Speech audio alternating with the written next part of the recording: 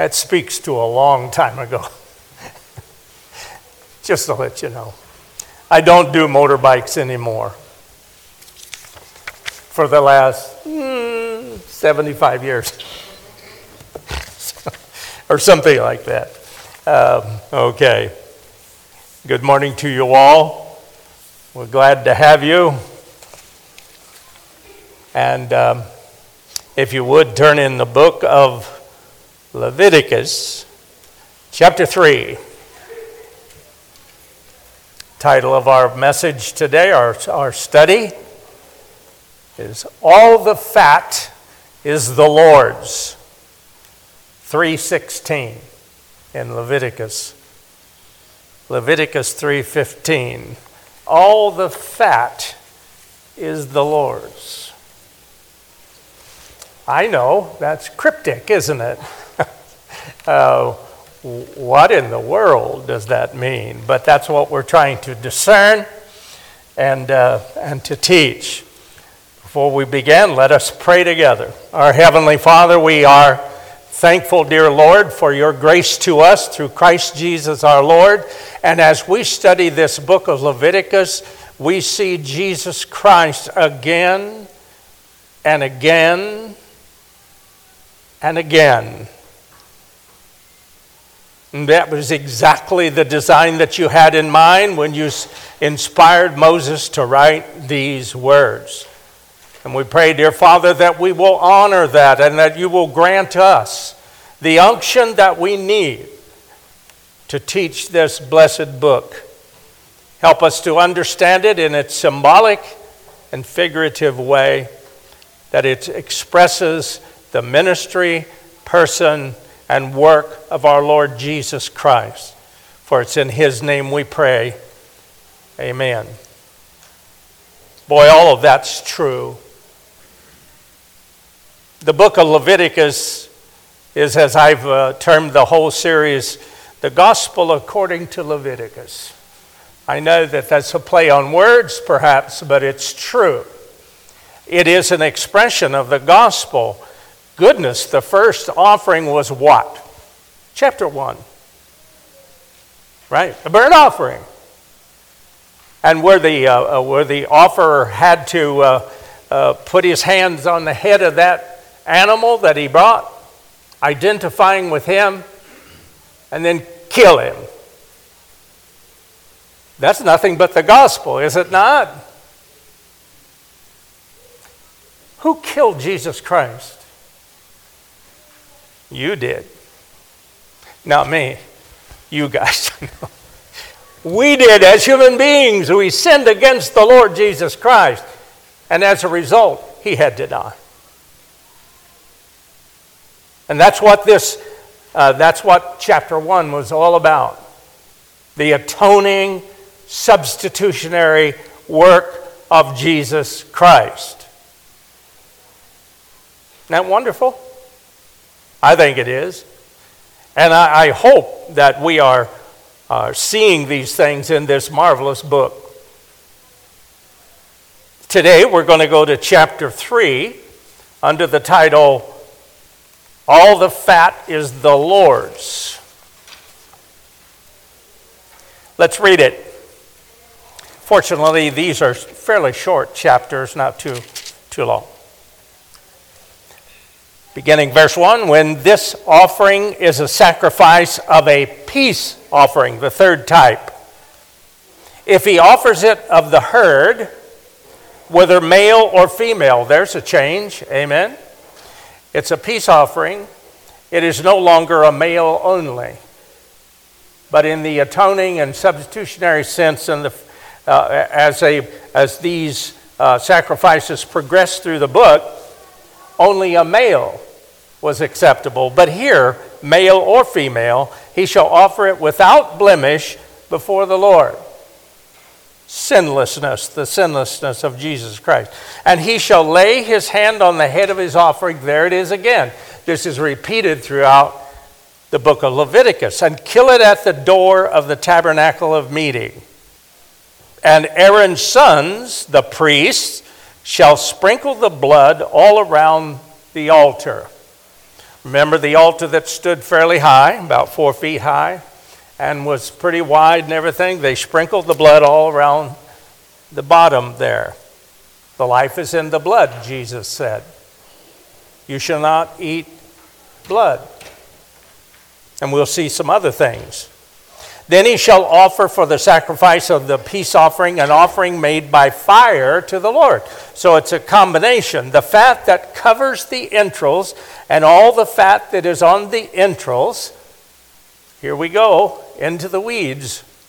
The 2 kidneys and the fat that is on them by the flanks and the fatty lobe attached to the liver above the kidneys he shall remove. Has anybody ever slaughtered an animal?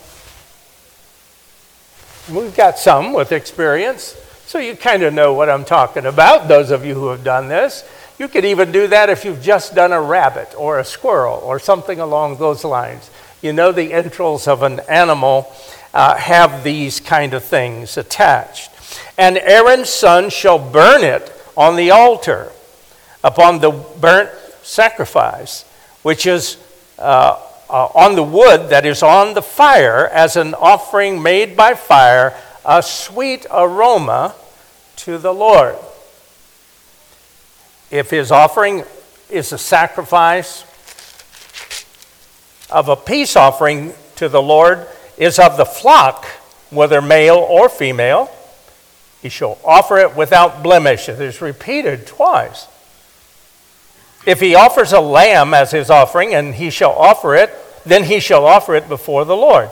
And he shall lay his hand on the head of the offering and kill it before the tabernacle of meeting, right out in the open. And Aaron's son shall sprinkle its blood all around the altar. See that repetition.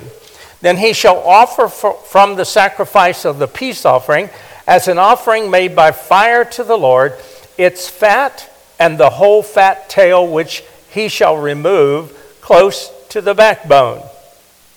And the fat that covers the entrails and all the fat that is on the entrails, the 2 kidneys, and the fat that is on them by the flanks, and the fatty lobe attached to the liver above the kidneys, he shall remove.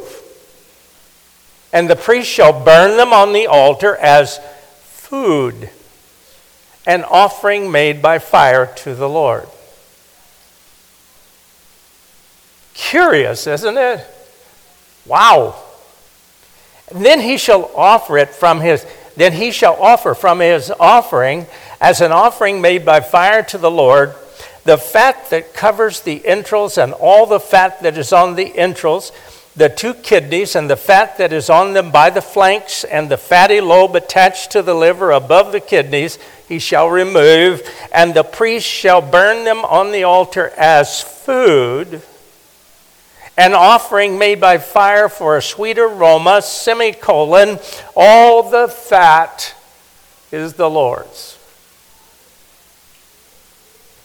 That's the title of our lesson right there. This shall be a perpetual statute throughout your generations in all your dwellings. You shall eat neither fat nor blood. Amen. And the audience said, amen. I'm using one of those TV preacher tricks there. We're in the weeds, so to speak. We're down to the nitty-gritty. If you think it's tough for us, we have behind us the revelation of Jesus Christ. We have the history of Jesus Christ. We have the Gospels. We have everything about Jesus Christ. We know what it means. We have an advantage. But what about the poor Israelite in the wilderness coming to this tabernacle and being asked to do all these things? It's exactly what this is about. It is cause for the Israelite offerer to think and to consider what these things symbolize. We know from the book of Hebrews that the blood of goats and bulls did not answer for anything, did not cleanse from sin. Wasn't intended to. It was intended as a picture of something else. We know it because we have the gospel, and we had other people who came and told us that. But these people, they don't know about the coming of Christ. All they see is what's in front of them. And they've just killed an animal right in the presence of all of Aaron's sons. And now he's being asked to remove, and they remove these fat, the liver, and the fatty lobe on the liver, etc., etc. All right. I'm going to give you a little bit of a clue. It is my job to seek out some of the meaning. I am not bold enough to claim I'm going to give you an exhaustive meaning to these things, but some of the important meanings to these things. They're just far too curious for us to skip by them. Go to Ezekiel 21. Ezekiel 21. We're going to talk about the liver. You need to know some things about their culture at that time, outside of the Israelites that are in the wilderness right now at Mount Sinai, building the tabernacle and with the tabernacle and so forth and so on. All around them, they have Canaanites. Far away, they got the Babylonians and the Syrians and every culture that there is. And I go to Ezekiel chapter 21 and I read these words, 21:21. For the king of Babylon stands at the parting of the road, at the fork of the two roads, to do what? Use divination. He shakes the arrows. I'm still working on that one, but it has to do with a ritual of divination. He consults the images. He looks at the liver. There it is. At least one of the keys to unlocking the interest that God has in the Israelites, cutting out the liver and the fatty lobe and burning it completely on the altar. All around them, this was not just to the Babylonians, but to almost every pagan society around. Used the reading of entrails, particularly the liver, for divination purposes. And God says, throw that mess on the fire and burn it completely. Meaning what? That they're to put their faith in God, not reading livers. It's pagan. And so that's a clue to what goes on here in Leviticus chapter 3. The world is not just starting. There's cultures all around them. The Canaanites also do the same. Reading of entrails and the liver and all these kind of things. And so God is making it plain that they're not to do this. And so he says something also about the fat. And interestingly enough, about liver and stuff, to the Israelites, this food was unclean. It was offered as food. Didn't you read it? It is offered as food. It's unclean to the Israelite. Whew, boy, am I glad of that, because I go to the old 55 cafe out here for onions and liver with Debbie, Ron's sister. Yeah, I like liver and onions.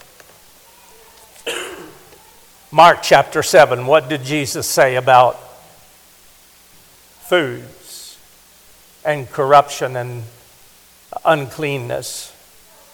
He said it's not what goes into the body that corrupts. It's what comes out. That is, out of the heart, out of the mouth, that corrupts. And then there's a parenthesis which says, in so saying, Jesus declared all foods clean. Hello.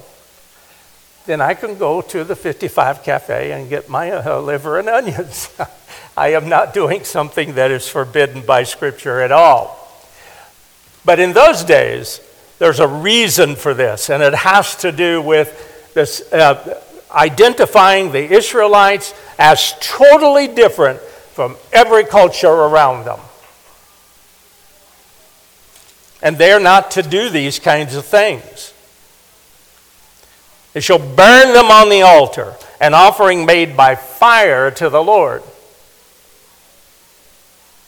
All these things first appear to be kind of strange, but then when you see what they're symbolizing and when you study out the things that are going on in the world at that time, by the way, there are some things in the Scriptures that are culturally defined. That is, you don't wear robes anymore and sandals, do you? Okay, just checking. Tyler, you're excused. It's all right for you. But most of the time we don't do that. Those things are socially determined. Not everything is that way, though. And so these are the things, and I want to go to the one about the priest shall burn them on the altar as food, verse 16, an offering made by fire for a sweet aroma. All the fat is the Lord's. Title of our lesson. Now that I've reached there, I'm getting a little help, not much, from this book. So those of you who are book nuts, I know some of you are. Typology, understanding the Bible's promise-shaped patterns. It's exactly what we're doing, or trying to do. This is by James Hamilton Jr. It's a very fine book. Cheap. Thank goodness for that. Less than $20. And it is a delightful little study of these same things that we're studying right here, but not limited to Leviticus. It is talking about throughout the Old Testament. But it's very, very helpful in that regard. See me after class if you're interested in maybe getting one for yourself. You can't borrow mine right now because I'm using it. And I'm enjoying the study. Why is the fat, all the fat, the Lord's? What does that mean? Now, I don't have any magic answers. I have some. There's 2 or 3 views about this and everything. Let me ask you, from your own studies or from your own knowledge and from your own backgrounds, what do you think it means? All the fat is the Lord's. You shall not eat any fat. Put yourself in the wilderness. You've got a bullock, a young bull. You've just killed him. All the fat's been taken out, and it's burnt on the offering, on the altar as a sweet-smelling aroma to the Lord. Any notions of why fat is an issue here? Those are the best pieces. Say it again. Those are the best pieces. Those are the best pieces. That's one view. Do you know? Very good. Yes, Tyler.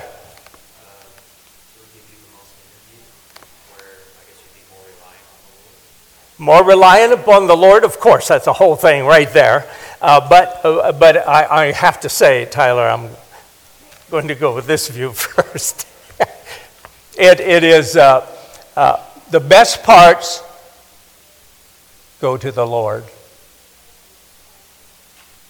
You better bring your best parts before this God. He gets the best parts. It's not that fat is bad, is it? Today we rejoice in a well-marbled steak, don't we? And we'll eat that fat because Jesus said it was okay to do so. The symbolism is what we need to be talking about. But the best pieces, the best part goes to the Lord. You got to imagine, though, that the cattle and the sheep and such that were with them in the wilderness were not the fattest beasts you've ever seen, okay? They were probably not. That's kind of a rough thing, going through a desert wilderness-like place and expecting them to be big and fat like we do, like the Andresses have out at their wonderful farm. And it just wasn't that way.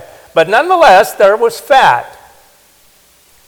I spent like a half hour looking at pictures of livers and lobes and everything else online to help me to understand what we're talking about. They're the entrails. And what surprised me is that they were to be taken and laid upon the altar as food and burnt.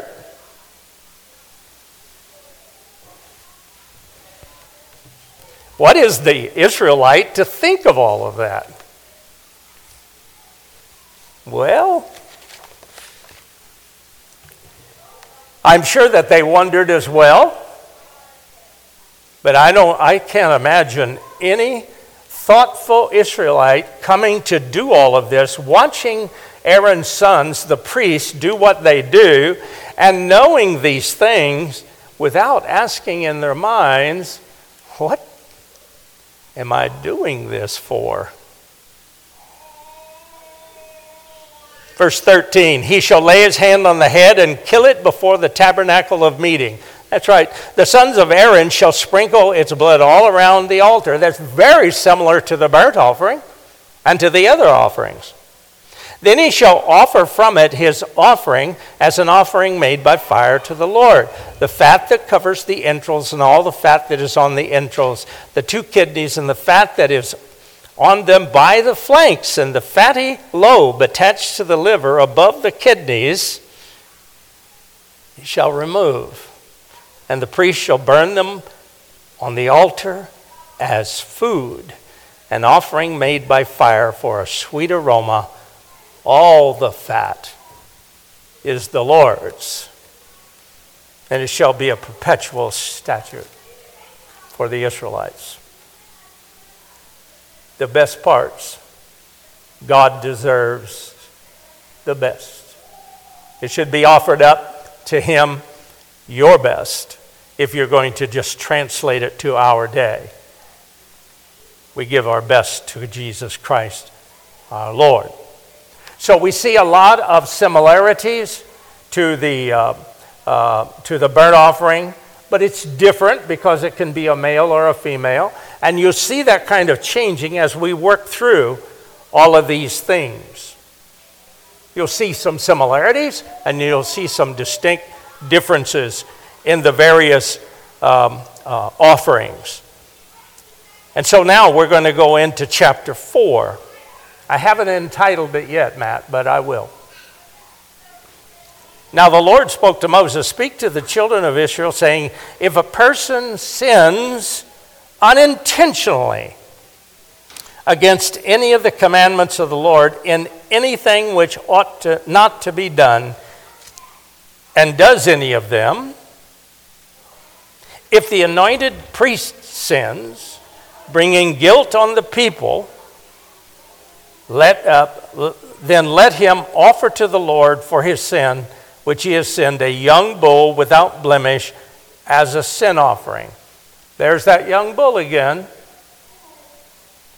Without blemish, male, Jesus Christ. He shall bring the bull to the door of the tabernacle of meeting before the Lord, lay his hand on the bull's head, identifying with him. What is the gospel? You know, I've said and entitled my entire study as the gospel according to Leviticus. What is the gospel?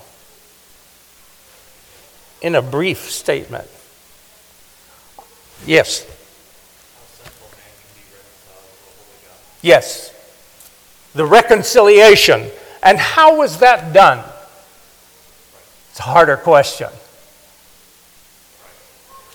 Christ's death, like this bull. And our identity with him. One of the things that I recall in when I was being evangelized, I was an adult person. I was 22 years old. And the thing that I had at the time was I did not believe in Jesus Christ or God. And the first thing I had to do is to acknowledge Christ. I didn't want to do that. Indeed, I couldn't do that if I'm to get really theologically deep. But God could. And so he gave me what is termed the new birth, John chapter 3.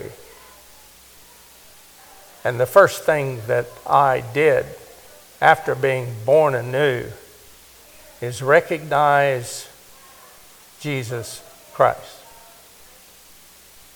All the things that those men had told me came clear. And I had to identify, or to use the Levitical language, lay my hands on the head of Jesus Christ. I identified with him. My sins were transferred to him.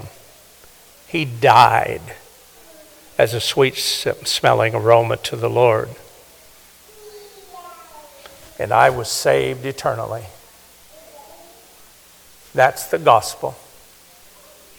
We are believers because Christ has died. Our sins imputed to him, his righteousness imputed to us. Double imputation, I call it. Romans chapter 5. Marvelous stuff being played out on a grill, a large altar in the desert by the children of Israel. Jesus Christ is prominent in all of these things, but only from our perspective can we see it so clearly. I'm sure that the Israelites did not see it that clearly, and it must have set them into thinking. I would have gone home after being to the tabernacle, killing my animal with blood all over me, and watching Aaron's sons splash blood around the thing. I'm going home saying, what in the world? I would have been curious as to why is God requiring us to do this? Well, isn't it almost as ridiculous as it might have seemed to the person that didn't have knowledge? Isn't it almost as ridiculous to believe that Jesus Christ, the Son of God, died on the cross for me? Ridiculous. But 100% true. Yes, I think that these things are shocking sometimes in their what appears to be almost a butcher shop that's in the front of the tabernacle with all of the sons of Aaron. Some of them must have been pretty handy with the knife and stuff like that. But so were the worshipers. They had to kill the animals. And then Aaron's sons did a lot of the work. So that must have been curious to them. All the fat is the Lord's. Wait a minute. We got a well-marbled steak and you're going to take the fat from it? Yep. All the good things belong to God. You have any good things? I do. It's not worldly wealth or anything like that. I just have some good things. They belong to God. The only reason I have them is because God graciously gave them.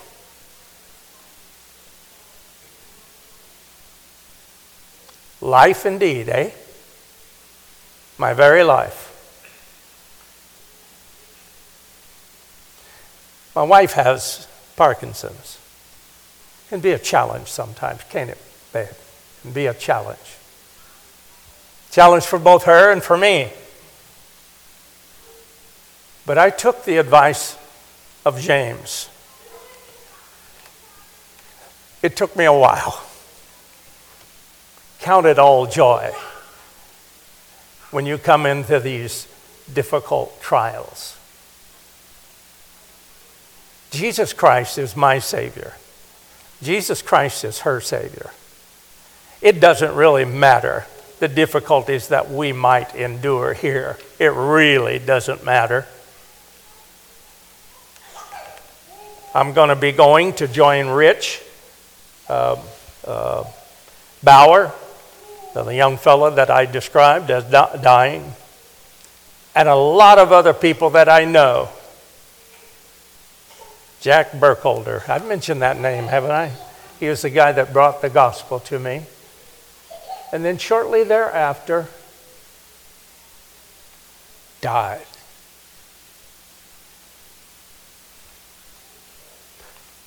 Now, I don't know if this is true, but I think I'm the only convert, the only person that was converted by the word preached by Jack Burkholder. And then he died.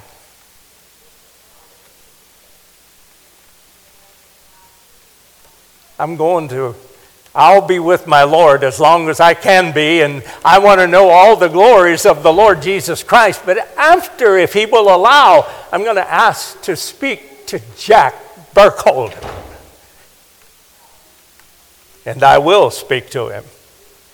All the best and all the fat is the Lord's.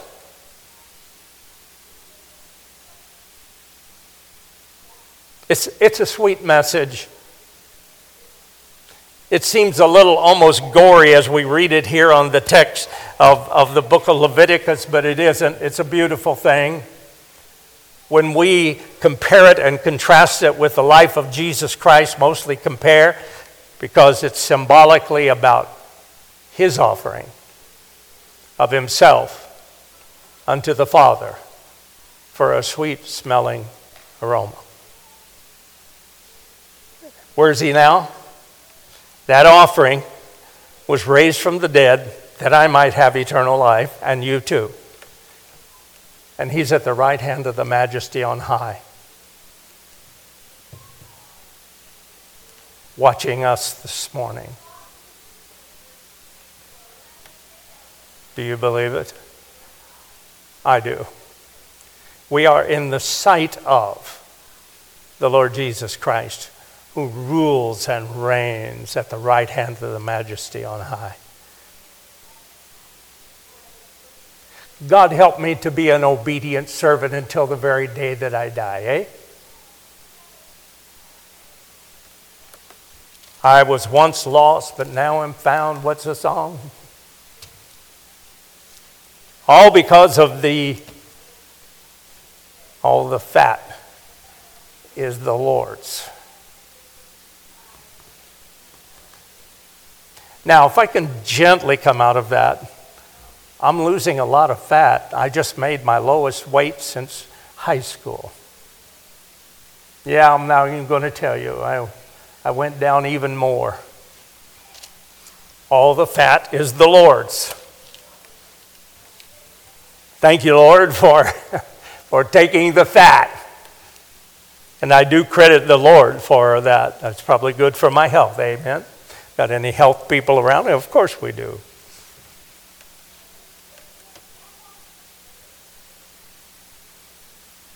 This shall be a permanent statute, a perpetual statute throughout your generations. In all your dwellings you shall eat neither fat nor blood. So it didn't end at the gate of the tabernacle. It went right back into their dwellings.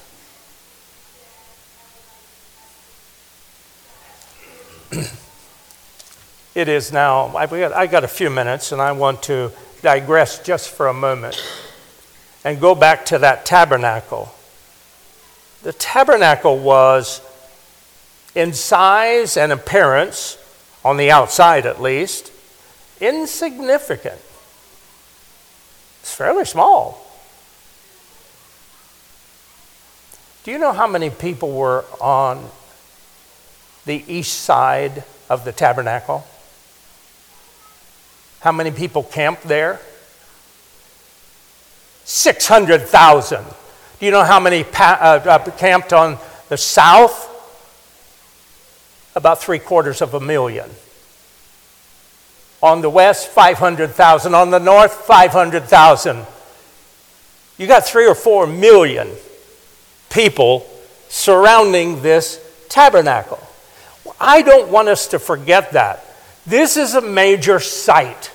When I forget which king it was, and we'll get there, I'll promise to seek it out, came and he looked over them and he said, ooh, I don't know, that's worrisome, because it was a huge place. There was a lot of people in the camp, and that tabernacle dead in the middle of it. And with the Levites, who didn't get any land, by the way, the Levites, whose job it was, they camped right around the tabernacle, outside the curtain. And they were not near as large, although they had a large number too, but it was not as large as some of the others. And all of that to protect what went on in the tabernacle. These things right here.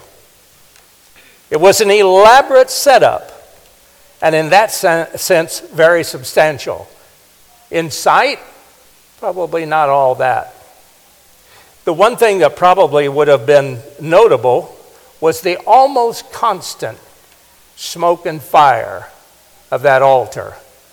It seems like it was perpetually burning.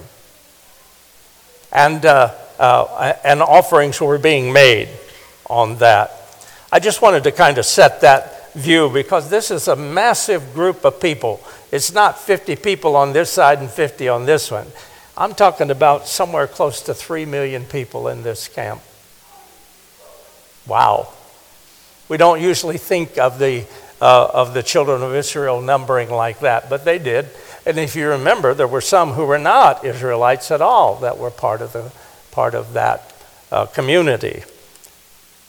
And so all of these things are laid out before a lot of people, and they were engaged in this kind of business of offering up sacrifices to the Lord constantly.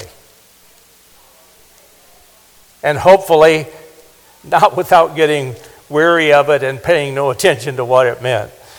But you can almost imagine, how might that apply? How might some of this apply to the way we worship God? I think it does. I think it probably has some meaning for us, and we abide by the detailed instructions of the Lord Jesus Christ. The one thing that the worshiper knew was God was calling the shots. We should know that too. When we come here, it is not about our preferences, it's about the Lord's will for worship.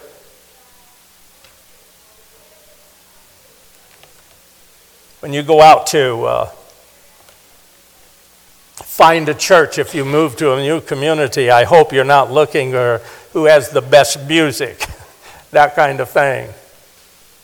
But which church is it that honors the Lord Jesus Christ? My grandson Ryan, most of you have met him. a delightful person that went to Belmont University down in Nashville, Tennessee. It's actually in Franklin, Tennessee. Was looking for a church with my engagement with him. A number of almost 40 churches, and took almost 4 months until he settled in one based on what? They honored the Lord Jesus Christ more than the others. I nearly cried. My grandson is doing what he's supposed to do. The fat belongs to the Lord. And he was giving to the Lord what I think is the best. In what way do we honor the Lord the best? It is not about our preferences. You know, he preferred larger congregations. This one here is about 100. It's about like ours. But it's a really marvelous one. Their statement of faith is just super. He's happy with his decision, and so am I. Took a while, but it was all based on what they did to honor Jesus Christ our Lord. We should do exactly that, and worry less about our preference for this or our preference for that.